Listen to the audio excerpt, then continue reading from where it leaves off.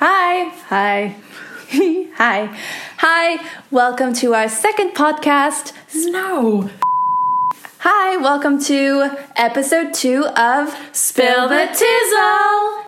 Come and put the kettle on and spill the tizzle. Woo! Week two.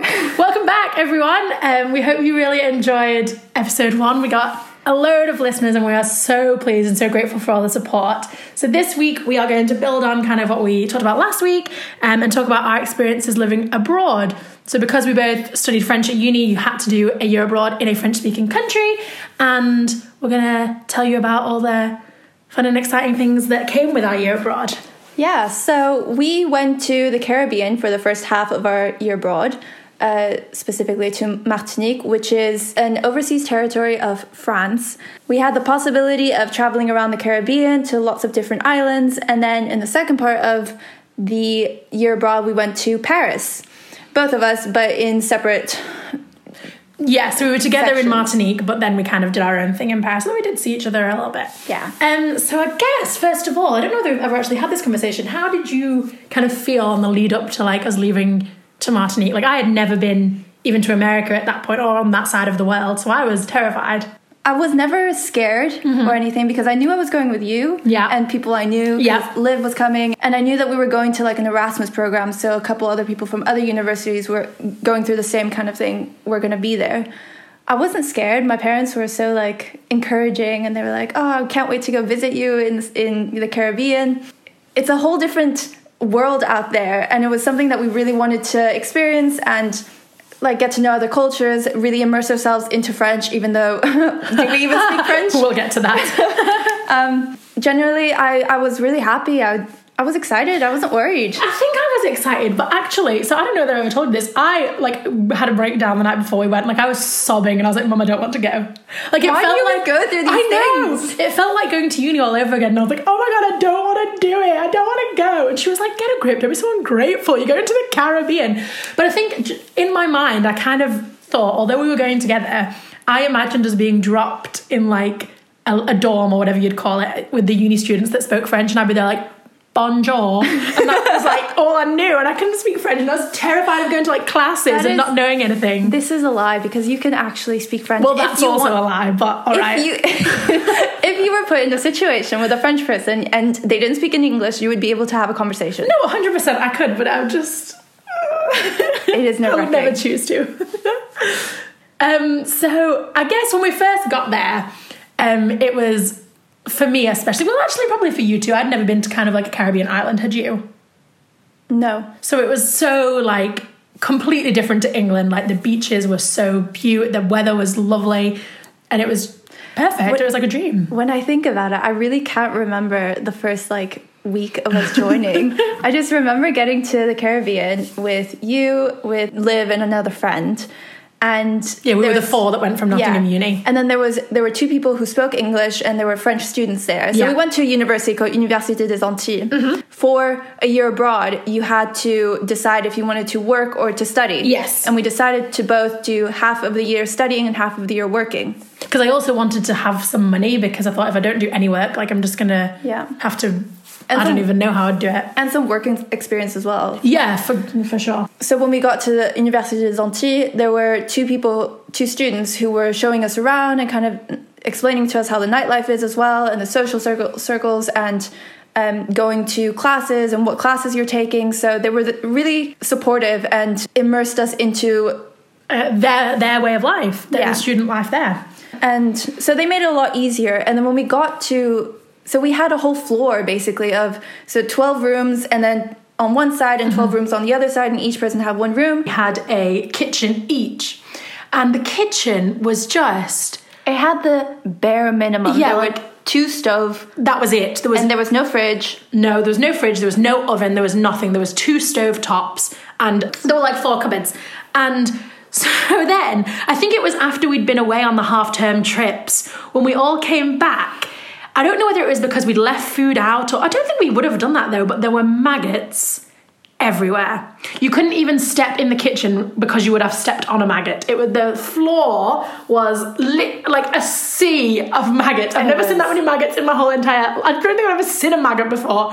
And it was just unacceptable. And we had to clean it because Liv couldn't... She would gag every time she had to take out the rubbish. Yeah, so she was like, can't go near a maggot. So me and Debbie were there, like, picking up all of these maggots on, like, dustpan and brushes, and it was just, you couldn't pay me to do that again. There were just so many bugs. Like, I get the Caribbean is, like, lots of forest and stuff, but in the rooms, the mosquitoes, I have my little princess thing covering my bed, so I would just sleep there, like, peacefully, like a mummy. Yes. And... I don't know, I remember a couple of people screaming because there were cockroaches in their rooms. I can't stand bugs. So there were 24 people on our floor, and it was all Erasmus students from all around. So they were from Germany, from... Austria, from... Lithuania? Or Latvia, was it? There was a guy from Romania. Okay. There was other English people, so there was other guys from different universities in the UK.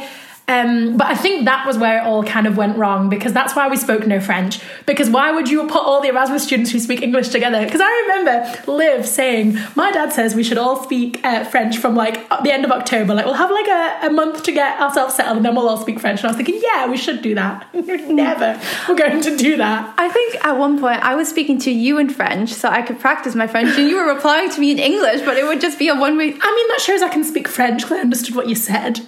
Right, okay. So in the curriculum at Université des Antilles, we had to do a certain amount of credits, and at the end of the year we had to pass some exams, even though... Did we? I wasn't even in the country for a couple of them. I think there were 8 exams and I think I passed 4. From what I can remember. Right, and I'm pretty sure... No, we didn't even pass. I think we failed them all, but we just had to sit them. Oh, maybe I only sat 4. So the classes were like Latin, French, obviously. We did a class in Creole. So that was kind of the French-based Creole, so it was kind of the language that they spoke on Martinique. So it took elements of French, so it was kind of similar to what we've been learning, but it wasn't at all. It was really difficult. It was. I don't remember. Do I even remember? The only thing I remember is Pani Problem. Pani Problem. Because I have a t-shirt of it that I sleep in. So we did Latin, French, Creole, kayaking. Yes, you could do a sport module, and we chose kayak, and we went to one class. The first class. And that was it. And I remember we went to the first class, and the teacher was like, we're going to kayak to St. Lucia. And I was like, are you sure? I've never sat in a kayak before in my life. But it turns out we didn't. We just sat kayak to the next bay. But I think the exam was you just couldn't fall out of the kayak and you passed. And you had to be able to get back in, I think. Well, if you did fall out, you had to be able to successfully get back in. And I definitely couldn't. Well, we didn't even take the exam because I swear we were in... we were somewhere else. Somewhere else on a different island. And then we came back and we tried to ask the professor, can we please do the exam so we can actually pass and, not have issues with our university. Yeah. And he was like, well, I hurt my toe, so I can't go into the kayak, so I'll just say you passed. So I was like, sick. Yeah, and then kayak, and then we also did like history of the Creole language, and then also the culture there. So it was really interesting. Like, we learned a lot that I don't think we would ever have been exposed to otherwise. Yeah, absolutely. So that was cool. So these classes, they weren't really monitored, so you could go in and... I mean, we tried to go to all the classes, but then... Their school day started at... Was it 7 or 7:30? 7:30. Yeah, so we had classes that started at 7:30. And it was like baking hot heat. And I was like sweating in my bed like, I can't possibly go to class, look at me hair. It was just mental. It was hard to adapt to the climate. It was. Because especially you... I was just constantly sweating. Just the entire 4 months we were there. There was never a moment you when I wasn't always just sweating. had a fan in your face at all times. My hair was always bigger than anything you've ever seen. And before going to the Caribbean, I'd never seen you with curly hair. I thought you had straight hair. Well, you'll never see me with curly hair ever again. So we tried to explore as many parts of the island as we could, and I don't know who came up with this idea, and I don't know who found this area, but we were going to go on a camp. Oh! I forgot entirely about this. So this is one of my favorite memories of it. You can't deal with rum. Like, your body just rejects rum. It was that dark rum, like Malibu and Bacardi. I'm chilling, but like real hardcore Caribbean rum. Dark rum. No, it's not for me. No. And you always insisted on drinking it. I know. And you just wouldn't take no as an answer. So we were going to do this like thing with the whole group. And we were about, I don't know, 15, 25, 20 of us? Yes, we were going to drive. It was like, I mean, it wasn't that far away because the island was tiny. But we drove to like this hidden away beach. And they said, so we all had different cars. Yeah. And we split up and we said, okay, we have to be there before the sun goes down because we actually have to walk it. But people said it was walking, but it was actually like a hike. Yeah, so it was like through a forest or whatever to get from the car park to the beach. And we left quite late because I don't know, a class or I don't know, Liv, you were late or something. And there was traffic because there was this truck that had toppled over at the top of the hill, and there's only like one highway to go from A to B on the entire island. So we were stuck there in traffic for about 2 hours. So by the time we got to the campsite, it was dark. We'd missed the sunset. Yes. Well, it wasn't even the sunset. It was just the fact that you had to see where you were going. Yeah, it was just pitch black. And then we didn't have service there, so we couldn't call anybody. We had all the food, all the burger buns, all the like meat. And bearing in mind, we're in like flip-flops and shorts, and we're like hiking through a forest. And this was right after Hurricane Matthew, so everything was just destroyed in the forest. There were trees. Everything was just, it was chaos. And then we were walking down. My flip-flop broke because I had those like Primark pound flip-flops, and it just kind of like the the thong part just came apart, and I was walking barefoot through this forest. And it was a hike. It wasn't easy. It wasn't. And they said that they put like a little piece of tape to make sure that we go the right way. We can't see the fucking tape. So we got there eventually after like hours, and it was all chill, and we had like a barbecue and there was somebody playing the guitar. Yeah. We were all singing. It was the dream. And then we were drinking, and I was so angry because we were late, and you know, we like to be on time. Yes, I love to be on time. I hate lateness. It's my biggest pet peeve. I know, and as is mine. So we were just generally annoyed already when we got there. I was just downing some rum, and I think you were too. Yes. And then we started like eating and blah blah blah. And then we were just super happy. And then the next thing I know, wait, no, was it you who went also into the ocean? Yes. For some reason we thought it would be a good idea. Like the waves in Martinique were quite big, and like it just been the hurricane, so like the weather was still pretty chaotic, and we thought it would be a good idea to go and skinny dip. And I'm not kidding, I honestly could have drowned. Like it really could have drowned. I think Theo, one of our friends that was there, was looking at them being like, oh, that's so sweet, they're all just like in the water just playing around, and then somebody they're like, you know, they're naked right there, and he's like, oh shit, and turns around. It was really funny. Anyways, so you came back, and then people just kind of went off to different places to go to sleep, and I didn't have like a sleeping bag, so I was sharing with somebody else. And then I don't know where you went, but you just went to your own little corner and went to sleep. Well, I can tell this story, so this is what I do remember. So I clearly was a mess and I had no sleeping bag.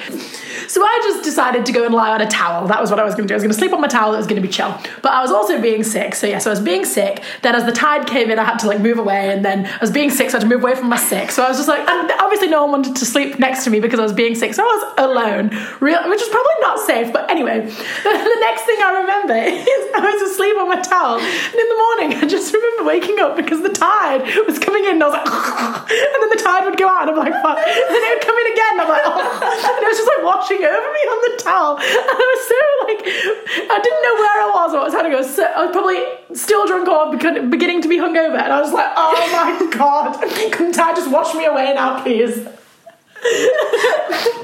It was so funny, and I was just soaking. You weren't the only one. There were 3 or 4 other people, and then I think I woke up at like 6 or 7 to see the sunrise. Everybody was just huddled around like the campfire that was dying down. Oh, that was amazing. So yes, that's my favorite memory of you.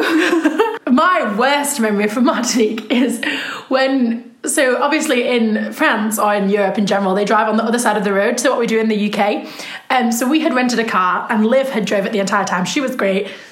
It was like second nature for her. I was like, come on, let me drive it once. Bearing in mind, I'm not a good driver. I failed my driving theory 5 times and my actual test once, maybe twice. I'm not sure. So I'm a terrible driver anyway. So I was like, come on, Liv, let me drive. So I drove literally 100 meters down from uni to the local like little shop. And I was like, it's going to be fine. It can't go that wrong. So I had to back into this like tiny little car park, and I was reaching the wrong hand down to grab the gear stick, which was obviously on the other side, and it was all just a mess. And long story short, I ended up crying in the bloody shop because so like distraught about what had happened on the like 6-minute drive down. It was just awful. So I'm never driving in a car on the other side of the road ever again. Some of my other favourite memories were when we got to travel to other islands. I mean, how often can you just live in the Caribbean? This is true. Like, I'd never even heard of Martinique or some of these islands, so we were obviously going to take the opportunity once we were there. Absolutely. So we went to, and this is my favourite island ever, and my favourite place in the world, really. It was Dominica. Mm-hmm. Lots of people think that's the Dominican Republic, but I also thought this, but it's not. Two separate places. It is not.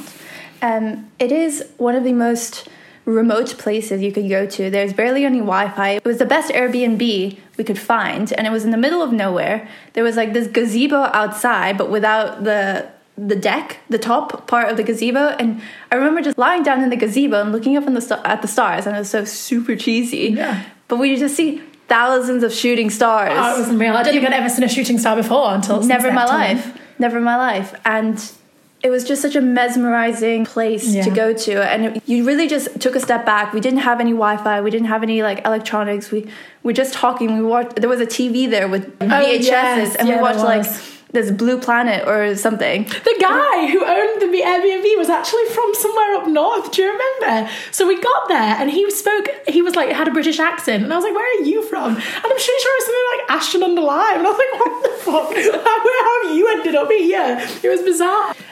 So this was in our it was like half term or whatever it was, and we'd gone kind of as a collective group to Dominica. But this was also half term in the UK. So this is when my parents were visiting with my brother and stuff like that. So I had to leave halfway through the little trip. But I came back to Martinique and spent it with my parents. And it was so much fun. It was so nice to have them there. But like on Martinique, they didn't really speak English, people generally, and you wouldn't have really been able to get by as a wholly English family. You wouldn't have really been able to order in restaurants or get in touch with an Airbnb, for example. And my French was definitely not the best at this point, not that it is the best now. And I was the only one who kind of spoke French, obviously, and I had to contact this Airbnb woman and be like, meet us somewhere. And I couldn't think what any of the words were. So she answered the phone and she was like, hi, like, what's up? And all I could think to say was meet us at the McDonald's. So there was this one McDonald's on the island, and I couldn't even think about how to properly say it. I was panicking, and I was just, Le McDo. And she was like, oh, Le McDo. And then we ended up in the car park of this McDonald's, and she was like, hey. And I was like, hey. And we somehow made it work. Just Le McDo. But it was so much fun, and like it was something that like my parents would never have gone on holiday to Martinique. Like they'd never even probably heard of it. How did your parents deal with the heat? I think my mum probably cried most of the time. But no, I think they really enjoyed it. So while Phoebe was back in Martinique with her parents, we, as the Erasmus group, decided to go to St. Lucia. And it was actually really nice as well. Any Caribbean island is beautiful. Mm-hmm. We had a really cool Airbnb, and there's this famous street parade that you could go to. And we all went collectively as a group, and there were like food stands, music. It's super vibrant and an experience you should definitely go to when you're in St. Lucia. And then I went to the States. I went to visit my family and friends in Washington, D.C. That was cool because I guess it's so much more expensive to go from the UK. So while you were there, the flights were so cheap, yeah. And I wasn't going to say no. No, of course not. But this was during the time when we should have done our Latin exam, and I was not there. But at this time, you were going to a different island. Yes, so me and Liv, our other friend who we've mentioned, were going to Saint Martin, which is another island. And I remember we booked it, and then we were like, shit, it's the Latin exam. And Liv was like, should we cancel? And I was like, we probably should. And then we were like, nah, we don't care about Latin. I'm not going to be here. So me and Liv went to Saint Martin, and oh my God. So me and Liv are just like the nightmare twosome. So we're both as stupid as each other. I can't even believe this story. We just egg each other on to be ridiculous. And that's why it's good when Debbie's there, because she's like, guys, let's be sensible, let's not be stupid. Whereas me and Liv are like, no, let's do whatever. So in Saint Martin, there's the famous airport, the Princess Juliana Airport, where the planes land over the beach. You can lie on the beach and the planes will go over your head, and it's really cool. And there's like the fence where there's the runway. So the beach is here, there's a little road, and then there's the fence where the planes are taking off. And is there like a good distance between the two? between the beach and the runway? No, I'd say there's the beach, a road of about 1 meter, maybe 2 meters thickness, and then the fence to the runway, and the runway is there. So there's loads of massive signs on this fence that says, like, don't stand near the fence, keep away, stay on the beach, don't come here, danger, danger. But there were loads of, like, men holding on to the fence as the planes took off. And I remember saying to Liv, oh my God, there's so many men doing this. Why can't we do this? Come on, let's, girl power, let's go and hold on to the fence. You're so stupid. And I was like, these planes, like, how bad can this be? So me and Liv, we leave all of our shit on the beach, just like Kindles, everything. We weren't worried about it being stolen, but we just left it all there, towels, everything. And me and Liv crossed this little road, and we're holding on to this barbed wire fence, or not barbed wire, we're holding on to this fence. And there's loads of men around us, like big men, like my dad's size. And I was thinking, oh God, are we going to be able to do this? So we're stood here, and there's this massive, like, American Airlines plane. Of course, the time we chose to do it was then. And the plane hadn't even done anything, like it was just stood there. And I was like, fucking hell, it's a bit hot. So I was sweating even more than normal. And me and Liv were like, oh shit, that's a bit much. So we're holding on to this fence, and we're like, nah, come on, we can do this. So it's hot at this point, but it's like bearable, but it's hot. And then the plane starts like revving or whatever you call it. And I'm like, right, I'm being cooked. My face is going to melt off. But I'm like, no, come on, Liv. We're going to be fine. It's fine. Just turn your face away. So we're turning our faces away. We're just like chilling. And then the plane begins to take off. And I swear to God, I've never felt anything like it in my entire life. It was literally, it felt like I was in an oven, maybe. My legs were up in the air. Like I was holding on. Like I was horizontal, me and Liv. We were holding onto this fence, and we were literally horizontal. The air from the plane had blown my shorts off. So I was now just in my bikini bottoms, hanging onto this fence, horizontally, may I add. And Liv then, I was like, Liv, I'm going to have to let go. So I let go, fly across the road, literally land in the sand, bypass the road entirely, and then Liv's following me, and we're on the floor. There was sand everywhere, sand in my eyes, I can't bloody see, I've got no pants on, it was just mental. And then, after this has all died down, I'm literally like burnt, my face is burnt, I'm embarrassed because everyone's looking at us because we're these ridiculous girls, we thought this was a good idea. And then we turn around to go back to our stuff, and all our shit's in the sea. So Liv's towel, Liv's Kindle, all of our stuff is in the sea. I'm crying. This man is like, is this your towel on? And he pulls it out of the sea. And it was just the most ridiculous thing we've ever done. And I'm so glad, sorry Liv, but I'm so glad we've never been anywhere else, just the two of us since, because I think one of us would have died. I've heard this story so many times. Every single time I'm close to weeing myself. It was just, I don't know what came over us. I don't know why we thought that was going to be a suitable idea. I'm so glad I wasn't with you, because this is an excellent story. Because it wouldn't have happened if you'd have been there. You'd have been like, guys, get a grip. Definitely. So after visiting a couple islands like Dominica, St. Lucia, Saint Martin, we also decided to go to New York City because the flights were quite cheap. I had never been before. I think you probably had. I'd been, I think I was like 12. Yeah. And actually, a funny story. We were just at Times Square, I think, and this lady just comes up to me. And I was 12, my brother was 5. And this lady just comes up to me, and she like puts a microphone in my face. And she's like, what do you think about Britney Spears' 2007 breakdown? I was like, what? What? Who are you? And she's like, we're MTV. Can you answer the question? Stop. Yeah, no joke. Oh, wow. And then I was really like nervous. I didn't know how to answer. And then my brother just started talking. And I was like, how do you know Britney Spears?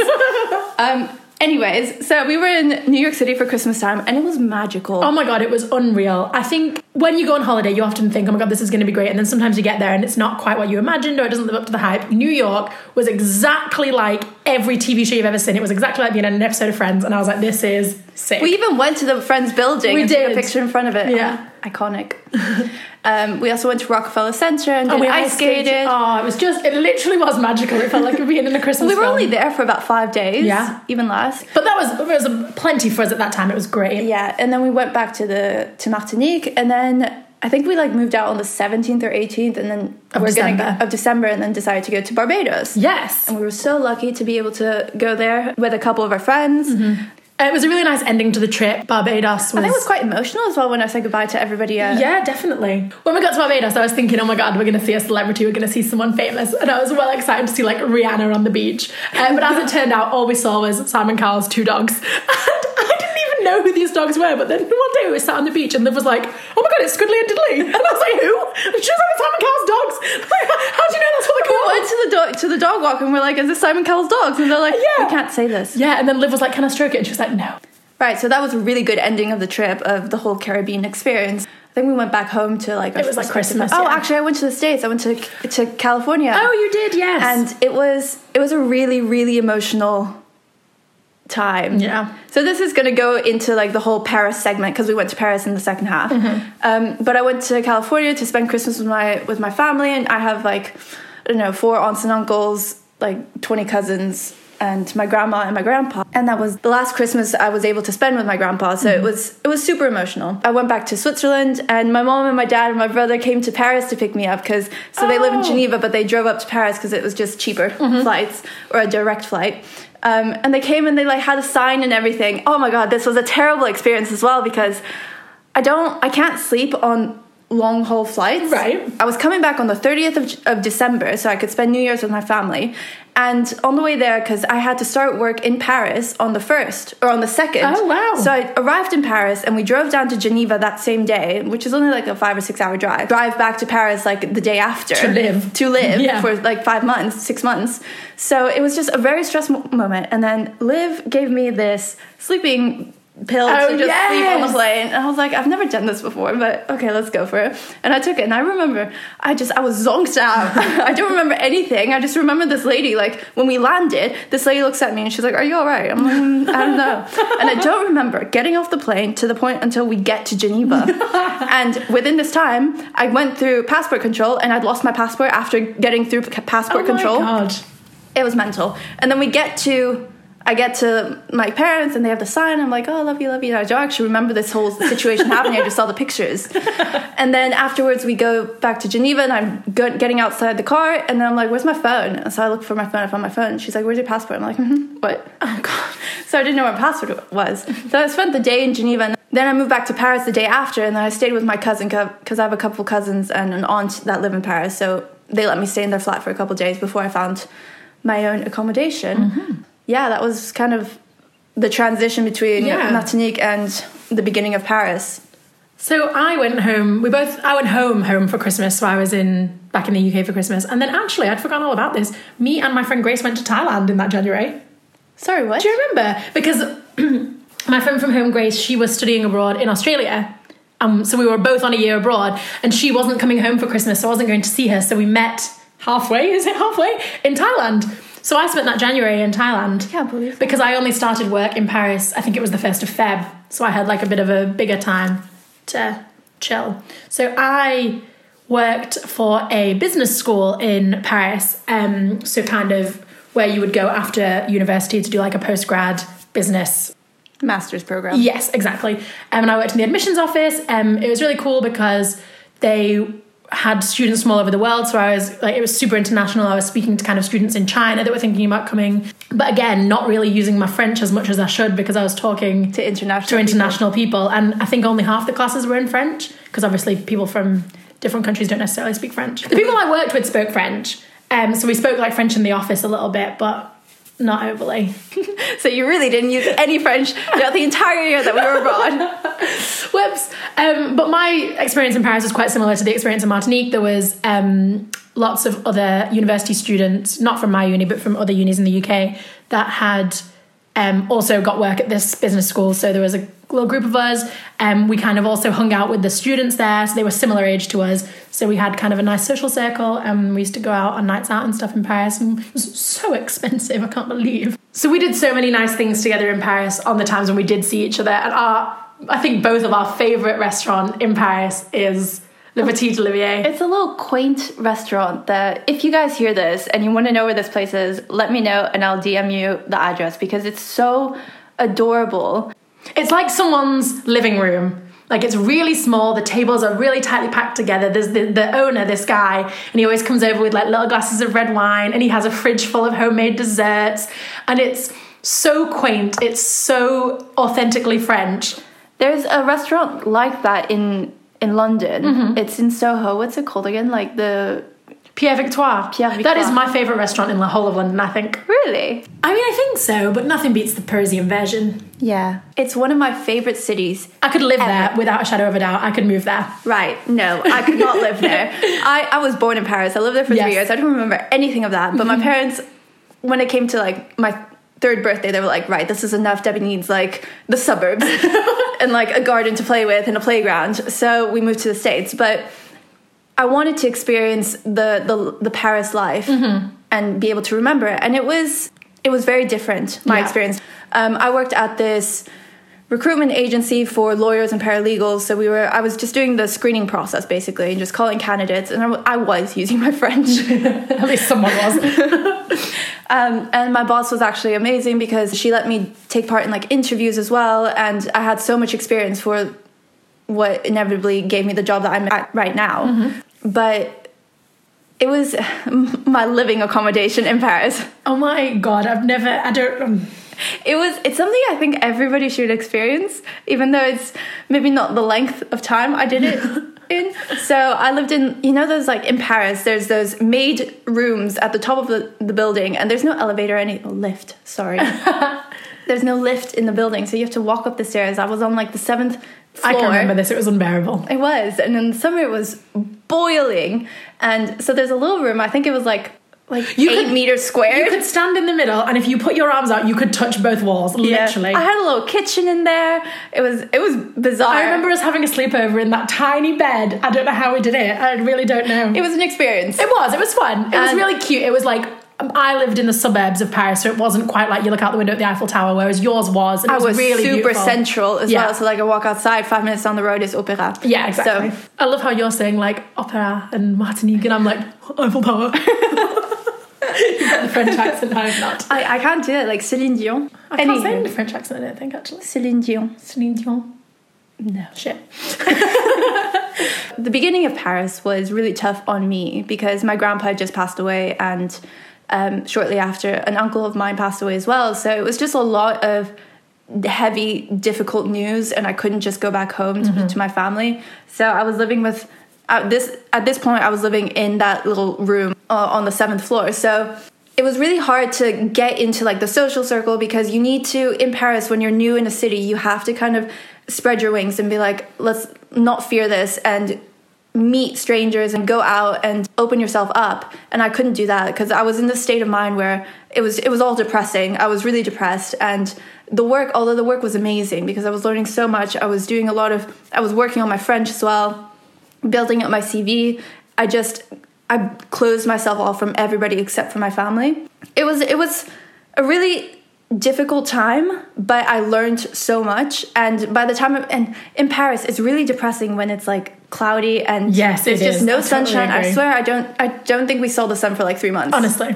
So when it came to like April, May time and the sun was coming out and I was feeling a lot better. Yeah. I was just going out, and I had a friend that babysat me when I was like, I don't know, 12 in Geneva, and she was living in Paris then. So I moved in with her in May time. I just remember like nights when you would sit in front of the Eiffel Tower and then the sunset in the background, and you'd just be in the grass having like your rosé or your like glass of white wine. It was drastically different from my experience in the Caribbean, and it taught me so many lessons, and I'm grateful for what happened, sort of. How you've grown from it. I've grown from it. So I mean, it wasn't the best experience the first few months, but when it came to summer, it was like I didn't want to leave. Yeah. But then I also don't think I could ever live in Paris because it's just too much. It's the same with London. I love London for a short amount of time, but like I'm getting close to the point where I'm like, right, I need some like fresh air, some mountain air, some lake, some ocean. Like, no. I love London, but no, oh my God, I absolutely love Paris. When we used to sit on like outside in a cafe outside drinking red wine, the Eiffel Tower was on your doorstep. There's so much history as well, and there's all the art galleries, all the museums. Oh my God, it's just, I would love to live there. I hope one day that I will, at least for a short amount of time. I think it would be lovely, and maybe I can pick back up my French or begin to learn some French. It's all there. You just have to dare yourself, you know. That's what's scary. Like, I think what always scared me is if I spoke to a French person and I'd say something wrong, they'd be like, you idiot. Whereas I think to myself, I would never do that if someone couldn't speak English properly. So I'm just making up these scenarios in my head that would never People happen. are But it's just assholes scary. sometimes. Parisian people are terrifying, especially. Like, they are kind of like London people. Like, people from London are so, like, they don't smile at anyone on the tube, they don't talk to anyone, they don't help each other. Maybe that's a stereotypical view, but that's definitely what Parisians are like as well. It's very true. I'm not going to defend them. So that was our experience with our year abroad. We hope that helped. If you're listening and you're in uni and you're thinking about doing a year abroad, it can be quite daunting at the minute, especially with Brexit. You don't really know what's happening with Erasmus. Or if you're just generally thinking about moving to a European city or moving to London or anything like that. I hope this gave you a bit of an insight into how we dealt with things and what was cool and what fun experiences we had. If you wanted to send in any questions that you wanted to know more about, and we'll talk about that next week. Yeah, so we are going back to London. Yes. Finally, after, 13 weeks? Oh my God. So when you're hearing this, we will already be back in London. So I guess we'll see you guys next week. Thanks so much for listening. We hope you enjoyed this episode, and we'll see you all back again this time next week. Toodles! Bye! If you've made it this far, first of all, thank you so much. We really appreciate it. Subscribe for more and send us a DM on Insta with anything you'd like to hear. My Insta is at Phoebeast, PH0EBEAST. And my Insta is at Callie Rose, CALIIROSE. See you next time. Bye.